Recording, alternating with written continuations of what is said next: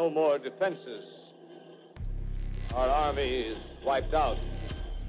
Artillery, Air Force, everything wiped out.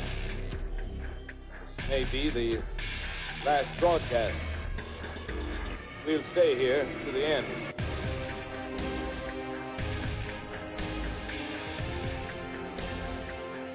Welcome to Media and the End of the World with Adam Krum and Ralph Beliveau. Ralph, say hi. Hi.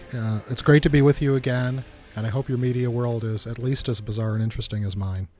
And we have a first for the pod today. We have our first guest, Dr. Lisa Funnell, who is an assistant professor in the Women's and Gender Studies Department at the University of Oklahoma. Also the co-director for the Center for Social Justice. Her research focuses on the performance and intersection of identities as it relates to martial arts, Hollywood blockbusters, and the James Bond franchise. Lisa, welcome. Hello. Thank you for joining us. Happy to be here. It's a pleasure to have you here in a semi-official capacity. I don't know because I know a lot about your work. So what's the elevator speech you'd give someone about your approach to what you do, particularly with the James Bond stuff? I study the representation and performance of gender and the way it intersects with other identities like race, class, sexuality, in James Bond. And I really am interested in looking at the messages that the series puts forward about our values as people in society. So what are the dominant messages that we are taking in and that are socialized into us through watching the longest running film franchise in history? I was going to say most profitable, but there are billion-dollar franchises now, right. So I can't make that claim anymore. Okay. I don't know. Is that particularly why that you think that it's why it's a good franchise for your research? Is just the longevity of the franchise itself? Yeah, I mean, there is no other franchise that spans 5 decades that has. What are we on? Bond 25 right now is going into production, and it's a great franchise to study because it goes from 1962 to today, and you can see generation after generation after generation of film goers watching and connecting with these films, and then looking at them over time, how they do change with history, with geopolitics in relation to feminist movements, other social movements. You can see the evolution of the Bond brand, and specifically as James Bond interacts with and encounters characters who are reflecting these changes. And so does he change with the times? Does he remain the same, but the world around him changes? And what is the overall message being forwarded through these films about, I would just say heroic masculinity, but I would say maybe Anglo-American identity through them. Is it, just out of curiosity, because one of the things that I'm thinking about is that there's, of course, different ways to watch this stuff. Yeah. So when you're thinking about the masculinity that's constructed in James Bond films, there's sort of this idea of toxic masculinity, and then there's the ideas of liberating masculinity. How do you think about that? Or and what do you think of the range of the way people consume that text? That's a really interesting question. For me, as you were asking this question, I was thinking of a conversation I had with my students yesterday looking at issues of consent in James Bond. And I think it matters through the lens through which we're actually looking at these films and the time period, because things that were, I would say, never acceptable for women at one period of time were considered more broadly socially acceptable. So you see early films in the James Bond franchise where he does sexually harass and sexually coerce women into having sex with him. And there's the film Thunderball, and you have the woman named Patricia Fearing. And you think about double entendres for a name. Her last name is Fearing because she fears James Bond, and he not only sexually harasses her, but he basically coerces her into having sex with him so that he won't tell on her to her boss for her to keep her job. So there's a lot of really problematic imagery, and yet we have this broader idea that James Bond is this lover and sort of this person that women are just naturally attracted to, that he has this magnetic sort of sex appeal to him. But when you actually look at the films, there's some really problematic messages being conveyed through them. about notions of masculinity, heteronormativity, but also what heterosexual romantic conquest actually is. And even the notion of conquest, of occupying, in this case, women's bodies and claiming them, is incredibly problematic. And I think that is one of the dominant messages that gets internalized by those of us watching, that this is sort of the natural order of things, and it's romanticized and it's shown as being sort of interesting and exciting. And this is how he saves the world, because he needs to do this in order to sort of get his tipping point. But it's a really problematic message that is being conveyed through the Bond franchise. So how does a because we're both we're all media studies people. Yeah.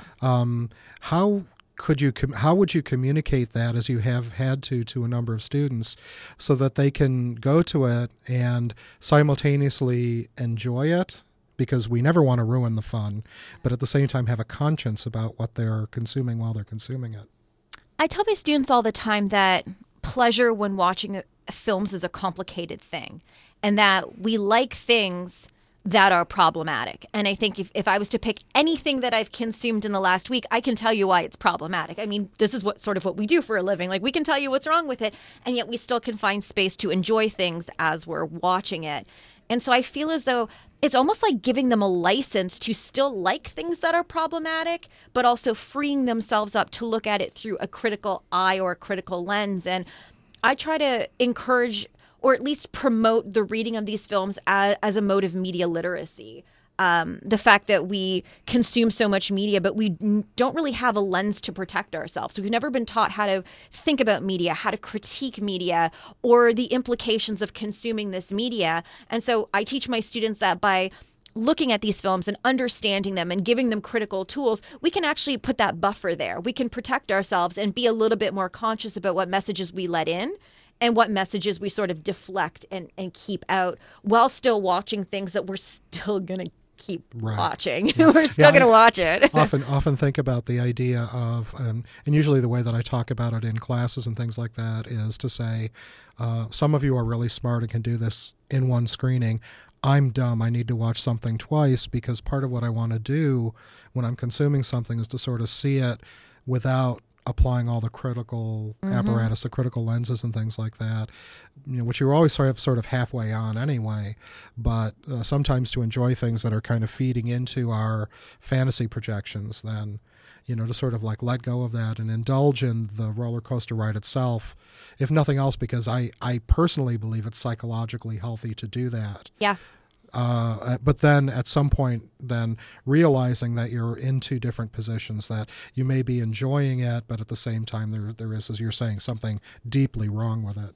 Yeah, and it's funny because I always have students contacting me. Have you seen this, and what did you think about it? And I do go through that process of, it depends on what it is. Okay, because for about like 90%, I can just watch things.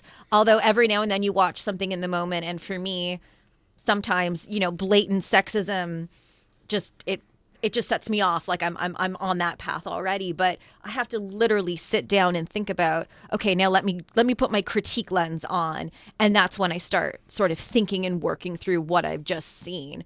But for the most part, I mean, sometimes, most of the time, we've watched movies together. So, I mean, this to be true, that, I mean, we can just sort of sit there and we can watch it. And then afterwards, we sort of look at each other like, okay, now what did we just see? And how do we feel about it? And sort of snap into almost like professor media critic role. Right. But we can step in and out of those spaces. Yeah, I had a conversation with somebody earlier today, and it occurred to me that, partly because, and this is some of the work that's been on, I'm trying to remember what the name of the podcast is, where he was talking about satire and how often satire is read based on the perspective of the person watching it, right? So you watch the Colbert Report, if you're on the right, then you're going to see somebody who's really sticking it to the liberals. If you're on the left, you're seeing somebody satirizing, people on the right as media persona.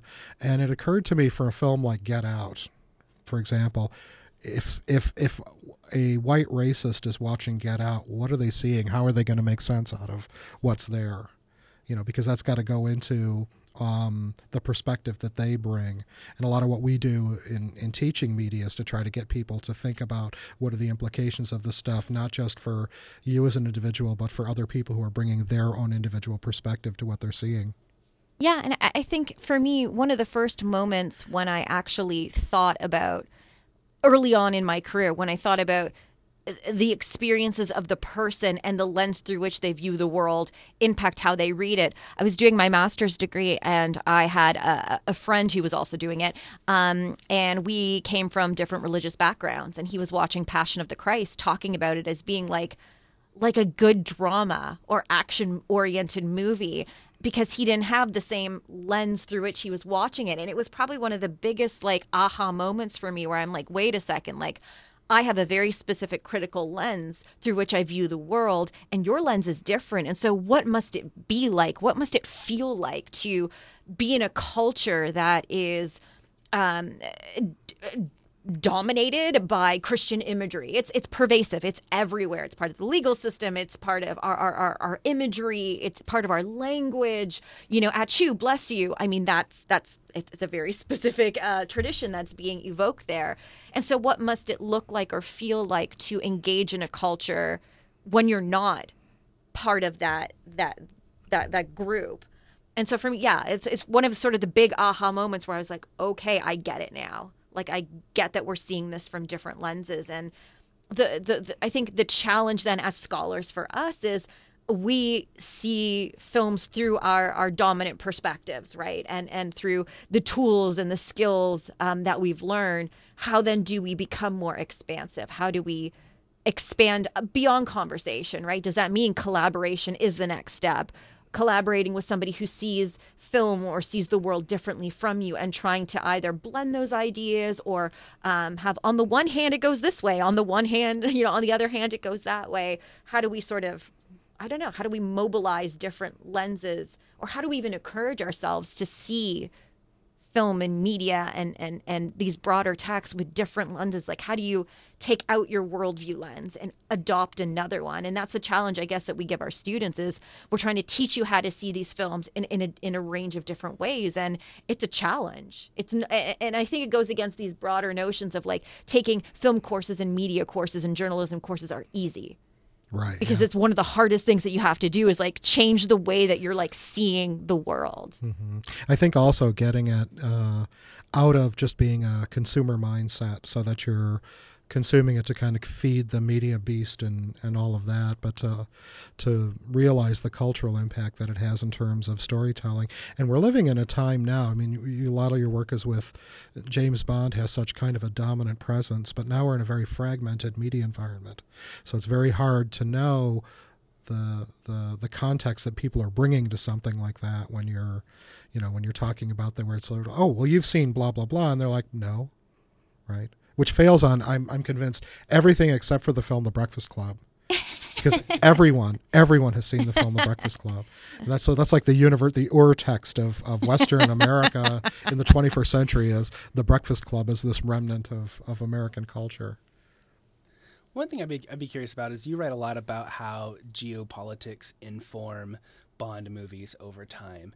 And you've even used this as a tool to sort of theorize what the future of Bond looks like. I'd be curious to know, in the world of Trump and Brexit, how are you viewing the future of what Bond may be giving us? It's a really good question. I actually wrote an article with Klaus Dodds. We do a lot of work together. He's a professor of geopolitics, and we wrote about what impact would Brexit and Trumpism have on the world of James Bond. How would it impact things like travel? For instance, if there are travel bans, will James Bond be able to easily cross through airports and train stations and go across borders freely and fluidly if the UK separates itself from the rest of Europe, where you can't just seamlessly make your way between countries? What might that look like? How then do you frame villainy in these films? Is there a risk? Is there a danger in trying to make your arch villain maybe be aligned with broader nationalistic tendencies? what is then the motive of this person, and what implications, again, you have to think from the producer standpoint, might it have on people consuming or not consuming our text, because James Bond is a global brand right now. And so there are implications for where things are set, who are the good guys, who are the bad guys, and what is the arch plan and the motivations, because messages are going to be sent. And I think it's an interesting thing, the way that the James Bond franchise has creatively reimagined geopolitics. So for many people who might not be British or may have never gone to the UK, I think a lot of our understanding of Britain comes through media, right? And it comes through James Bond. And yet when you look at Anglo-American relations and the way that they've been framed, it's not necessarily like an accurate reflection of, like, if the US and the UK went to war, I doubt the USA would be like, hey, take all of our resources from the CIA and let this British agent go step in and save the world, and we're just here for backup. That probably would not happen in real life. And yet it creates this impression of this ongoing strength of the UK, and specifically of Britain, as we sort of see a diminishing of the British Empire. So it's creatively reimagining notions of power and creatively reimagining geopolitical relationships. And if you never have the opportunity to either, take courses beyond that, or if you don't have a knowledge base beyond that, then films are these primary texts with which we see the world. And it's interesting. I always think about it like we live in a Harry Potter world. We live in a Lord of the Rings world where our students know more about those types of worlds than they might actually know about history and politics. Like, you send the messages to people where they are, and they're in these very sort of fictitious and creative worlds.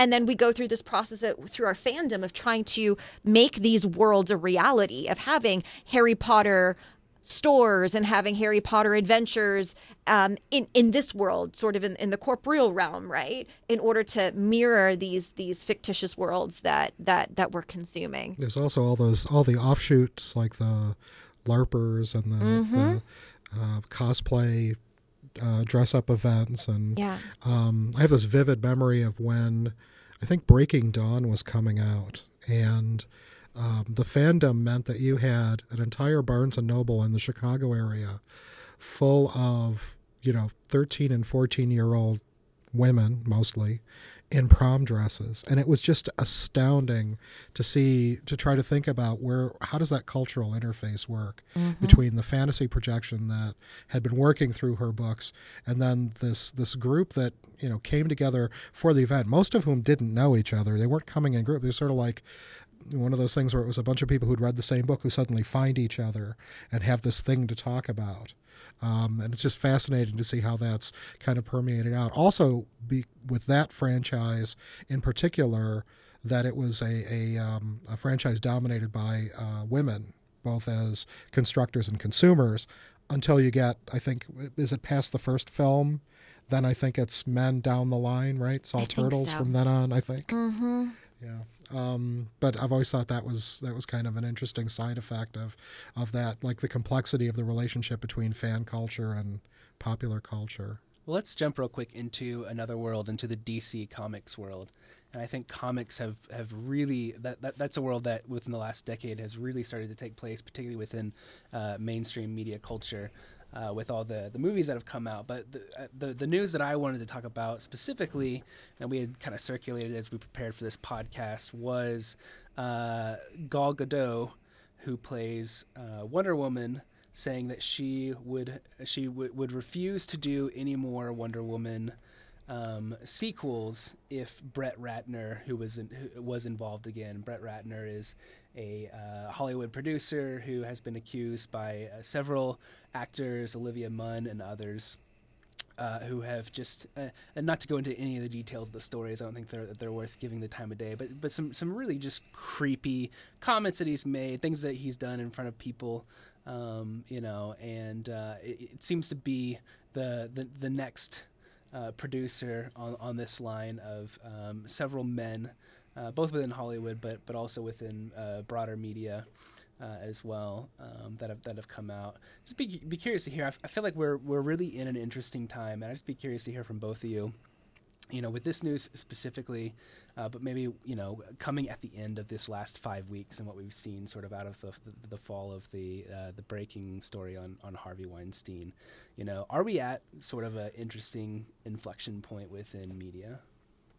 There's so much to say on this topic. I don't even know where to start. I think we're in an interesting moment where we are having the first significant public dialogue about sexual assault and sexual harassment, and how it takes place in the workplace, and how this is, even though this is sort of Hollywood's a microcosm, and we can sit here and be sort of shocked at what is going on. This is the experience of so many people, and especially women in the workplace. And so we're finally having a conversation and speaking publicly about things that have happened to us.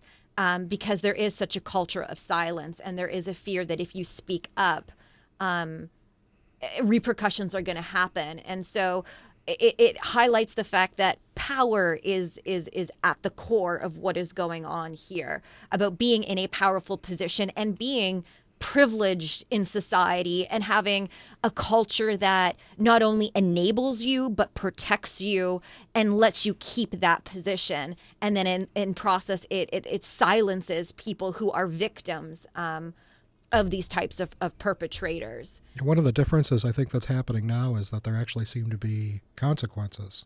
Yeah, which is really unusual because previously, this is something Rebecca Traister writes about in a piece that hopefully we'll get to talk about more in more depth at some point in the future, but that there were no consequences. No. So it became public knowledge for a short period of time, but people weren't losing their jobs, they weren't losing their opportunities. There's something very different that's happening now, where there just seem to be more consequences. And I think it becomes also a conversation about, it's hard to sort of, I don't want to misphrase this, but it becomes a conversation of who is speaking out and how much power and privilege do these people who are speaking out, like, are we taking this seriously because these are the white women of Hollywood who have a lot of power and a lot of following? And what about all the other women who don't have that power and who don't have that much visibility? And why is it that it takes 18 women writing a letter coming forward against the showrunner of One Tree Hill to be believed? Why does it take 18? Why do we need these large quantities? And even then you still have the phrasing of, well, it's an accusation. Maybe it wasn't true. Why is it that we don't believe women, and why is it that so many other women, and specifically women of racial and ethnic minorities, how come their voices aren't even being amplified through this process? So I think there's a lot going on here about whose voices are being heard, how these voices are treated, but whose voices are not being heard and taken seriously in this area. And it's interesting when we think about Harvey Weinstein.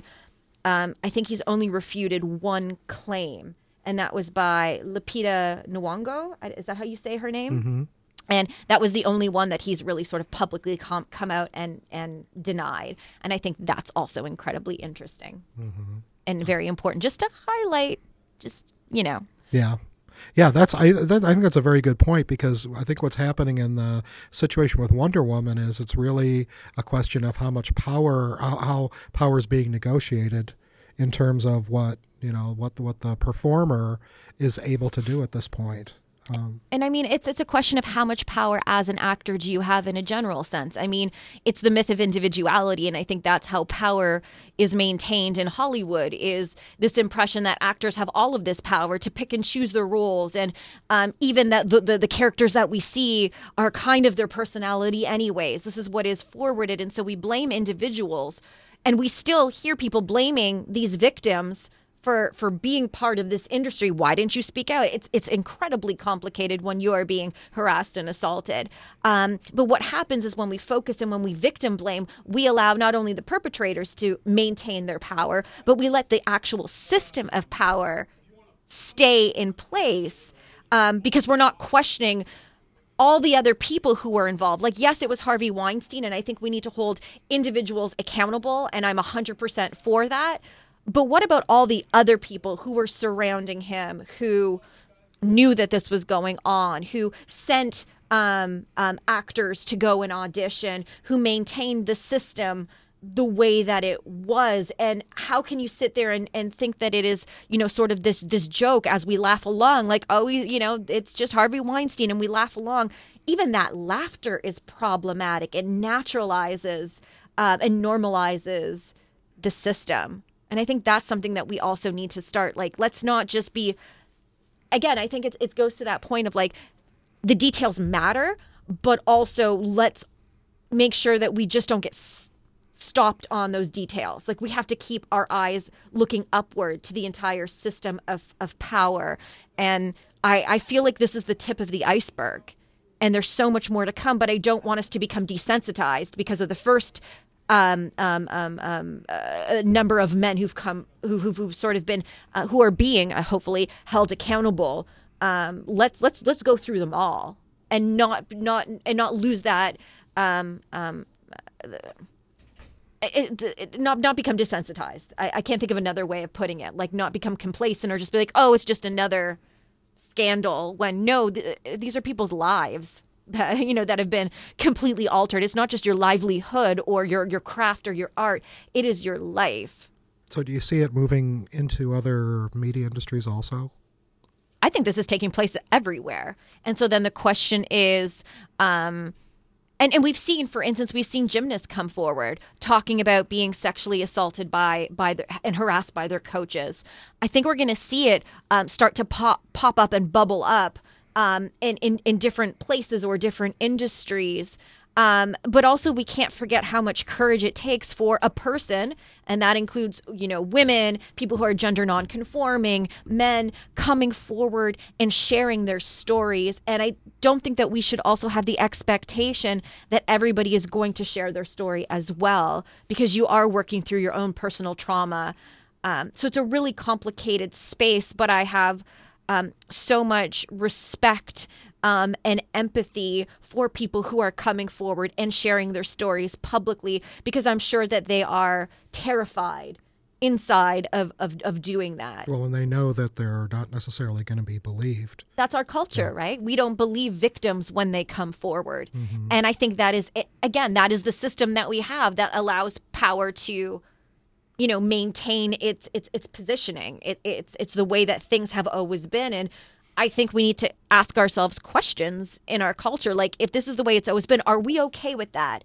And I guess for me, it's that notion of, specifically when I talk to men, I'm like, don't wait till you have a daughter to look at the system and sit there and be like, there's a problem with the system. My daughter shouldn't go through it. Maybe we start viewing women and people who are gender nonconforming as being human beings, and then utilizing that as our stepping stone, rather than having people who or who are, say, a function of yourself, having their possible harassment be your concern, because you're not defining them as people, you're defining them in their relationship status to you. So how do we then shift our culture where we actually start viewing specifically women as human beings? And for me, it comes down to even the narratives that we tell. I teach a course on action women. And so we look at how women are presented. I'm always like, are the women getting the human treatment? And the human treatment is the white, middle class, heteronormative, able-bodied, cisgender representation of a man. Like, that's how human beings are being presented, and anything that goes from the status quo is considered an other and is defined by their othering status. Mm-hmm. So if we actually start putting representing women and people of color and people who are gender nonconforming and people who are LGBTQ as human beings first, I think that then changes the way that we treat people in our society, mm-hmm. because the culture is sending us messages that we're internalizing, but it's teaching us, how do we look at other people and value them? And do we see the humanity in others? And if not, why? Mm-hmm. I think there's also the kind of the whole context of power that exist, it's so easy to stop thinking about that, to stop thinking that power is already in existence in all of these contexts. Yeah. And because it's complicated, it's really hard to think about.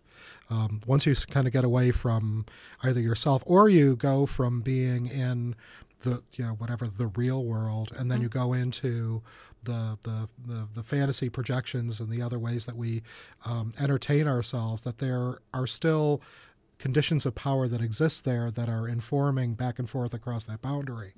And it's a hard thing to keep hanging on to, particularly in a lot of cases where they're very specifically about questions of power, about competition, about being able to be the author, being able to define how the story gets told.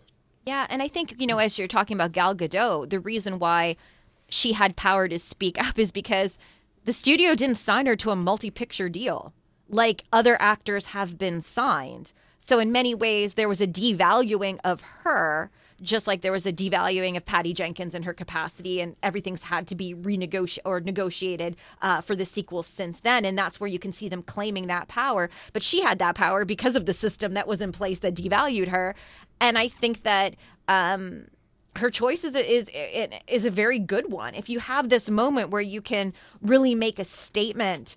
And of course, on a personal level, I don't think I'd want to work with somebody that that has been known to sexually harass other people in a series that's supposed to be about specifically female empowerment, female strength, rising up.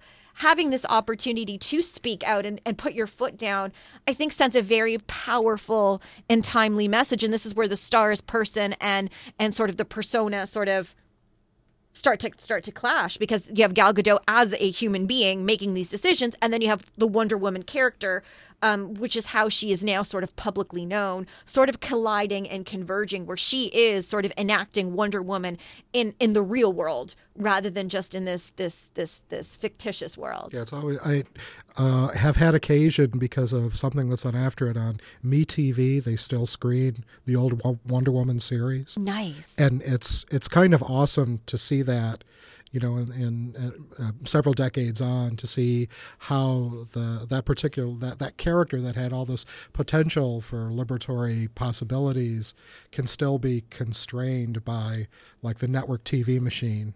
Yeah. It's just kind of amazing. One of the episodes I saw recently was her coming into contact with a little kid who had the same potential.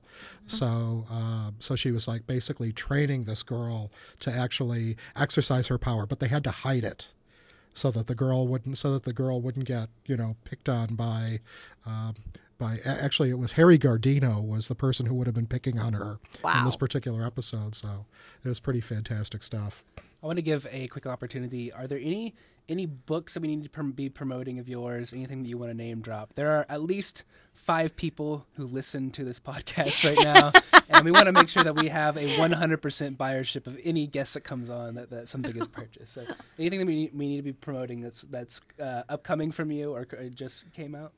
Wow. I have a bunch of books. If you'd like to purchase any of them, I would love that. I have, with Klaus Dodds, we wrote The Geographies, Genders, and Geopolitics of James Bond, published by Palgrave. I also edited an anthology called For His Eyes Only, The Women of James Bond, which has 28 essays on feminism and femininity in James Bond. I have a book that I wrote on Chinese warrior women. I think it's called Warrior Women, Gender, Race, and the Transnational Chinese Action Star. And that actually won the Emily Toth Award for Best Work in Women's Studies. Yay. From the PCA-ACA. That's the Popular Culture Association. And Ralph and I are both members of that. A couple anthologies on Chinese film. Lots of stuff. Well, great. Well, thank you very much for your time. We appreciate you having me. It's been great for you to come in and talk about this. Thank you. So all you have to do is go to Amazon and Google me, literally. Funnel, Funnell, and the amazing world of James Bond being thought about from such an intellectually sophisticated perspective can be yours. If the price is right. If the price is right. So, well, thank you for joining us here at the end of the world. Yes. It was great to have you, and we'll see you next week.